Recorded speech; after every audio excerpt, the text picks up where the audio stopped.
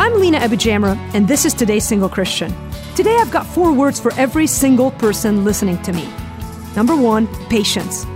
You can't hurry God. What He promises He will always accomplish, but He'll always do it only in His perfect timing.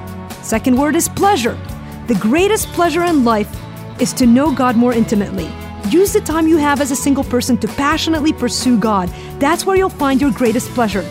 Number 3 is perspective. God is always doing 1,000 more things than you can see right now. Stop judging God by your present circumstances and commit to trusting Him no matter what.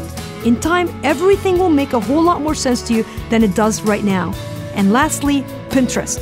Oh, whoops, I might have gotten carried away a little bit here. Patience, pleasure, and perspective. Those are 3 words you need to remember. God is faithful. Your best days are ahead. For more on singleness, check today'ssinglecchristian.com.